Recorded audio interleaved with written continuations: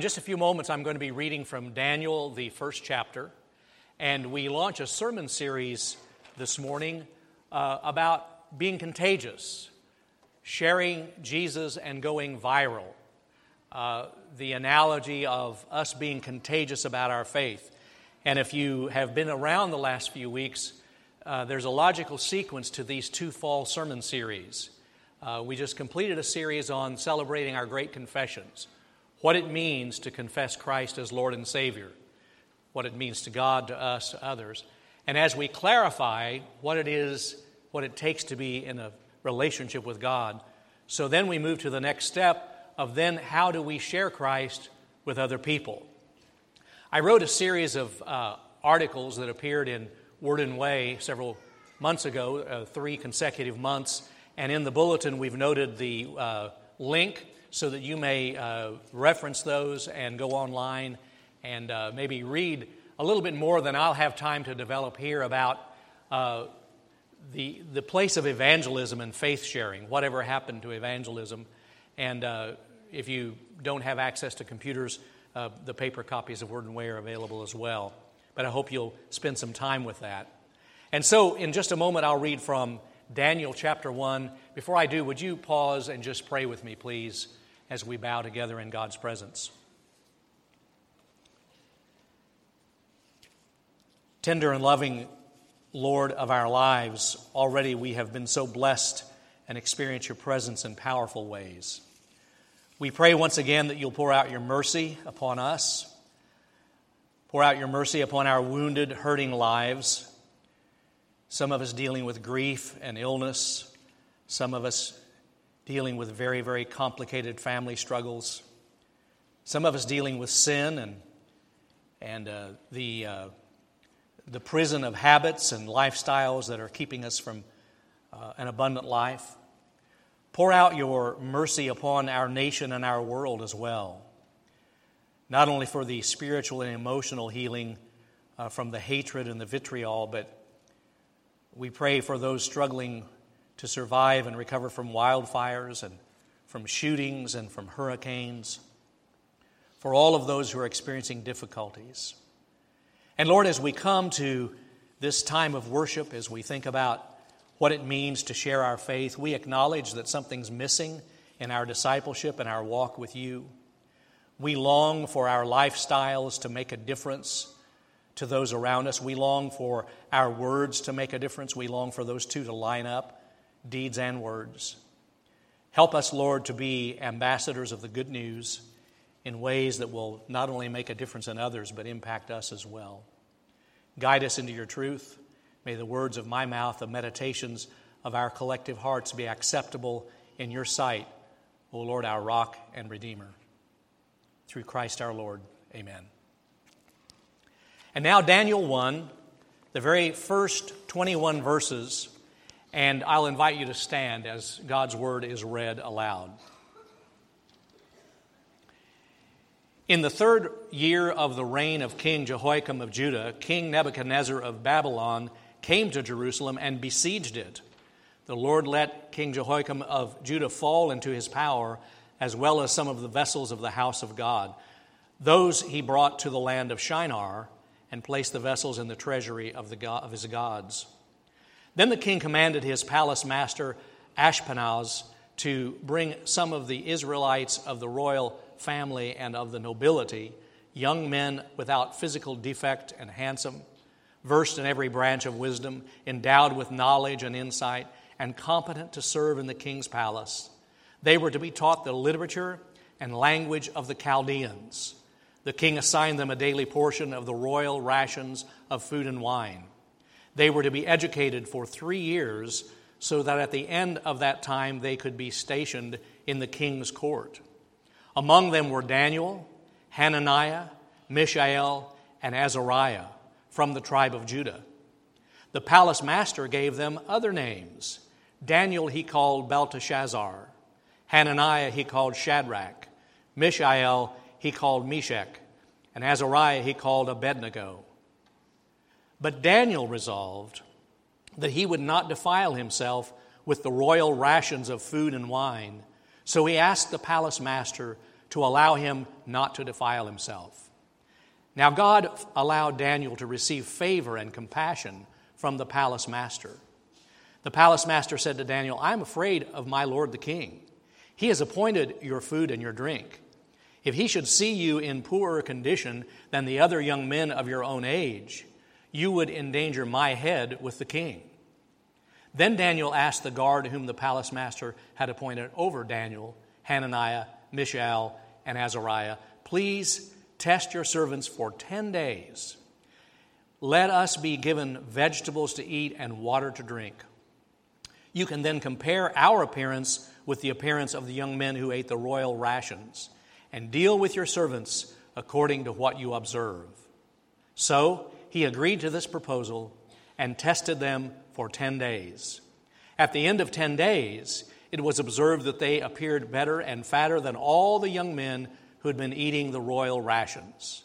So the guard continued to withdraw their royal rations and the wine they were to drink, and gave them vegetables. To these 4 young men God gave knowledge and skill in every aspect of literature and wisdom.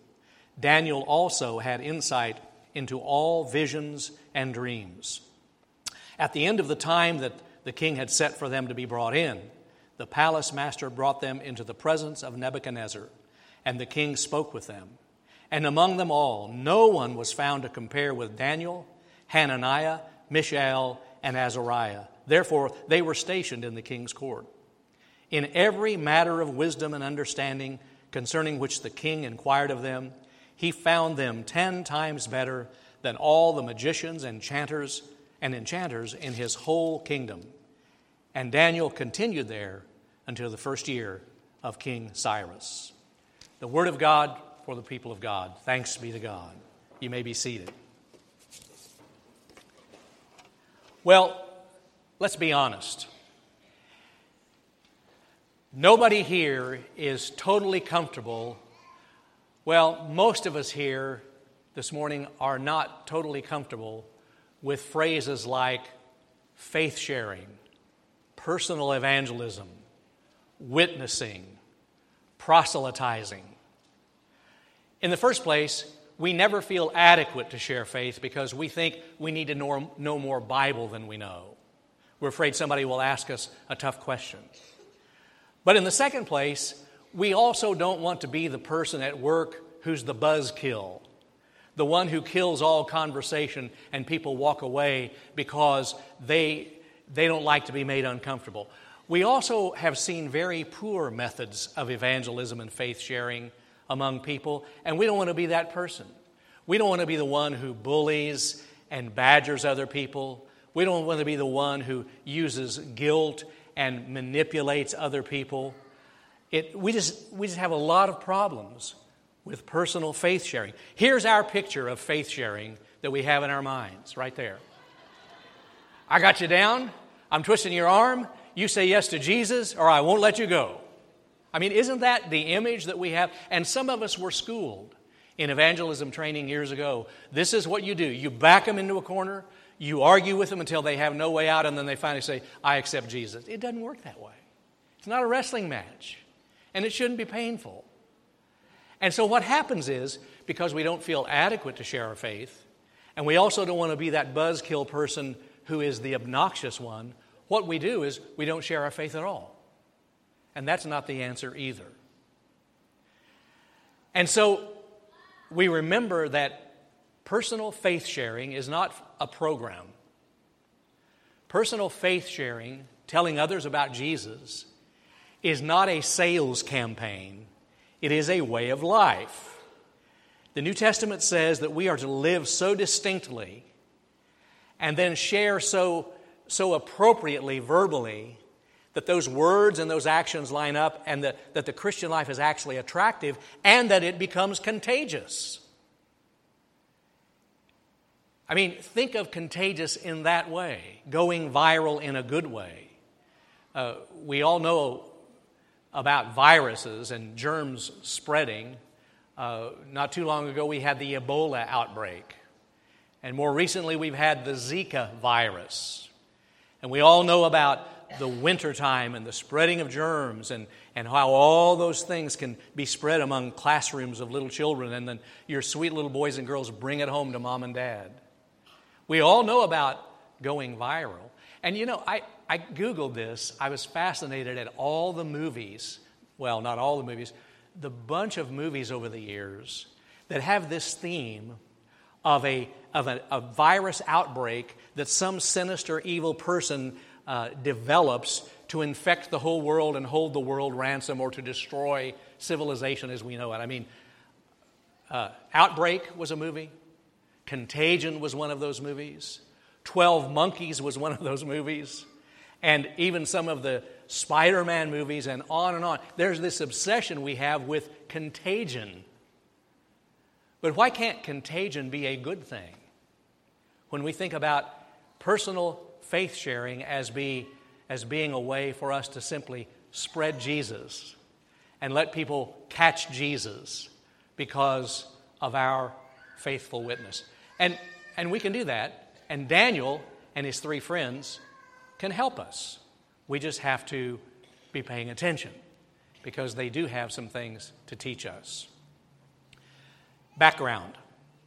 Daniel, Shadrach, Meshach, Abednego were Jewish people, strong, healthy, handsome young men living in Judah, the southern kingdom. The southern kingdom was finally destroyed because of its sinfulness. Nebuchadnezzar, the nation Babylon, came and took away all of the healthy and bright people, led them into exile in Babylon, current day Iraq, so that they not only devastated the homeland of Judah, Israel, but they led away the best and the brightest.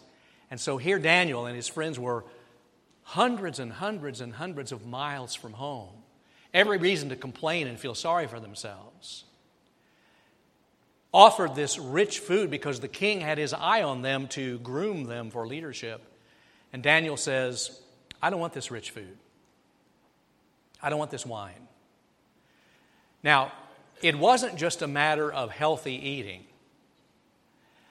In that culture and that time, in fact, it's that way to some extent in other parts of the world today, to sit at table and to eat what your host offers is to acknowledge that you are in league with your host, that you accept your host's values, that you share in goals of that host. And so Daniel said, this isn't my world, this isn't my food. I don't want to give tacit approval to this pagan nation. But notice, Daniel asked politely. His witness was courteous. His witness was respectful of the non-believers. He wasn't belligerent. He wasn't belligerent at all. He was very, very matter-of-fact and kind. He asked for a different diet. And of course, they tried the different diet, and the 4 men were healthier. But here's the thing. It wasn't just a witness of lifestyle. Later on, Daniel had the opportunity to put verbal witness alongside his lifestyle witness. Because in chapter 2, when he finally has an audience with King Nebuchadnezzar, Daniel says, there is a God in heaven, and let me tell you about him. His lifestyle led to verbal witness. And then in chapter 3, when the 3 friends were about to be thrown into the furnace of fire, into that fiery ordeal, they said, King Nebuchadnezzar, our God might deliver us from the fire, or he might not, but either way, he's God. We are loyal to him. That was their verbal witness. And the scripture says that King Nebuchadnezzar actually, in chapter 3, verse 28, acknowledged the one God as sovereign God above all. So their witness worked. Their witness was effective because it was lined up behavior and words. And the king noticed. I want to suggest something this morning for this 3-part sermon series. Without even realizing it, we have all been carried into exile. Without changing our zip codes, without moving, we are in a foreign land. The world has changed, people, right under our feet, right under our noses. While we've stayed in this building and done church, The world out there has changed, and there is a paganism out there. And we have to understand that there is that exile mentality that is very appropriate to our age. Let me give you an example. Jason Bayazi is a professor at a seminary in Vancouver, Canada. Jason shares that there in Vancouver he was getting his hair cut, and the hairstylist was striking up conversation and said, "What do you do for a living?" And Jason said, "Well, I'm a seminary professor. I teach theology." And the stylist said, "Wow, you believe in God?" And then Jason said, "Yes, I do, and here's the part that will blow your mind. I believe that God has made himself known by coming in the flesh in the person of Jesus of Nazareth." And I promise you, the hairstylist said, "Jesus of Nazareth, who's he?" Who's that? No concept. Now, I know what you're going to say. Well, that's Canada. Or you're going to say, that's the Northwest. They're all pagans up there. We're the Midwest. We're the Bible Belt. Well, you know what? Just sit and drink coffee and listen. Just watch the world. Listen to what's on TV and radio. We're in a new paganism. But in the midst of that, hairstylists and people who don't know about Jesus of Nazareth are hungry to learn. They don't even know what they're hungry for. They don't even know what they need. But their hearts are aching for something. And they're watching us. They think we're peculiar. Well, some of us are. They think we're strange. They don't understand our words. But they're curious. I hope you've been enjoying the daily devotionals dropped in your inbox as a part of Setting Sail, the private worship, the personal worship experience, the spiritual life-changing faith. There have been some wonderful devotionals shared. And just a few weeks ago, Darlene Clark shared a wonderful devotional, and she shared some of her artwork and then some comments about her artwork. And I loved what she said. She said, "The figures in my drawing are poised, facing forward, and they are open." Now think about what we've been talking about this morning. She says, "They are asking, yearning, and eager to learn. And here are their questions. What and whom do you believe and believe in? They are dying to know. They have stopped their play. They are ready. Shall we tell them?" They are eager. They are open. They are ready. They are listening. Shall we tell them? See, that's our world. Crazy, mixed up pagan, but they're so hungry. And so Daniel and his 3 friends, they don't get all self-pitying about their circumstances. Far away from home in this pagan land. They don't wait for perfect circumstances to share their faith. They don't wait for everything to get just right. They just share about the real God despite the circumstances. And what do? We say, I'm going to start sharing my faith. I'm going to start living the gospel when I just get through this really crazy time in my life.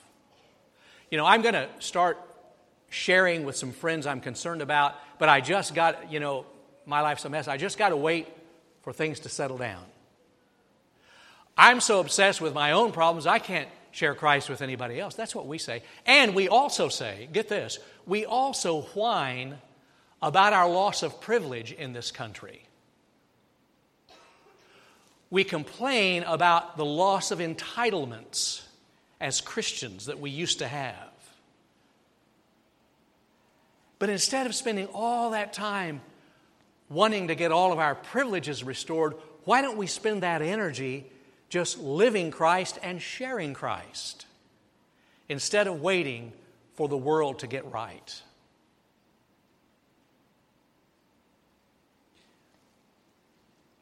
There's a beautiful verse of Scripture that I know I don't quote and claim often enough. It's actually in the New Testament. Paul wrote it probably while he was in prison, hundreds and hundreds of years after Daniel lived.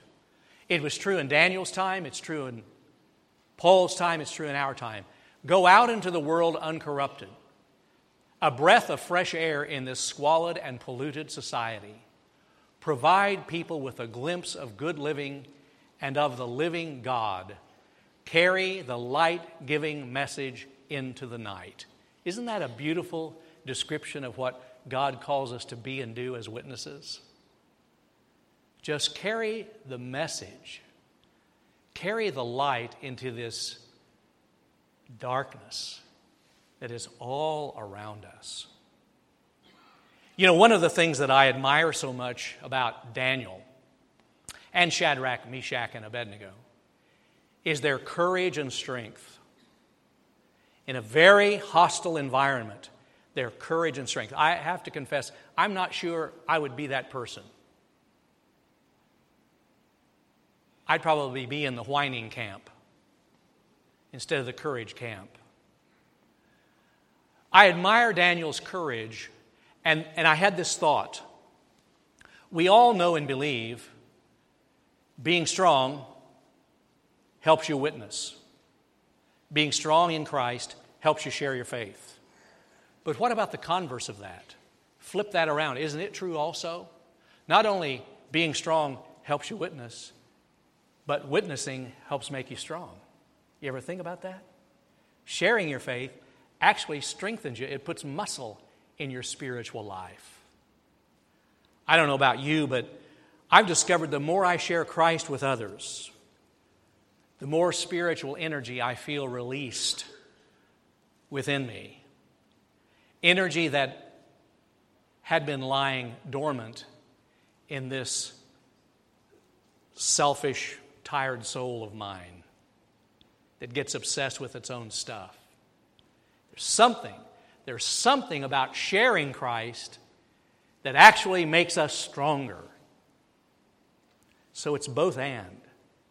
Being strong helps you share Christ. Sharing Christ helps you be strong. One of my all-time favorite books is The Hiding Place by Corrie ten Boom. The story about how she and her father and sister ran the clock shop in that city in Holland as Hitler was spreading his poison of hate and rounding up Jews. And the ten Booms, who were Gentiles, hid Jews fleeing from Hitler, hid them in their home. And then eventually they were found out, and the ten Booms were hauled off to concentration camps. Her father and her sister Betsy died. Corrie lived to tell the story. There's one place in the wonderful accounting of her life and witness. She talked about spending countless days in solitary confinement. And she remembers the day when she was allowed her first shower after being in solitary confinement for so long. She said, that warm, soapy water running over my matted hair and that warm, soapy water running over my crusted, infected skin, she said it felt like heaven. But then listen what she says. I thought to myself, since this was the first time I'd had contact with other prisoners, I thought to myself, the next time I get a shower, I'll bring 3 copies of the Gospels with me to share with somebody else. And then she said, I discovered that solitary confinement is a place where you can be rich.